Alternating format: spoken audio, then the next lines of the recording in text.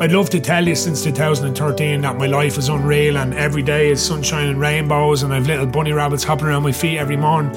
No, the depression still kicks in and kicks out, but I'm just aware of it now, and my self-awareness, I think, is extremely good nowadays because I'm understanding myself more and more. What leads me to dip? Is there a reason why I'm dipping? How do I get out of that? Do I need to talk? Do I need to, watch what I'm eating? Do I need to sleep more? Anything to make sense. Once you know that people are there to help you and that you're not alone, like, that's key, like.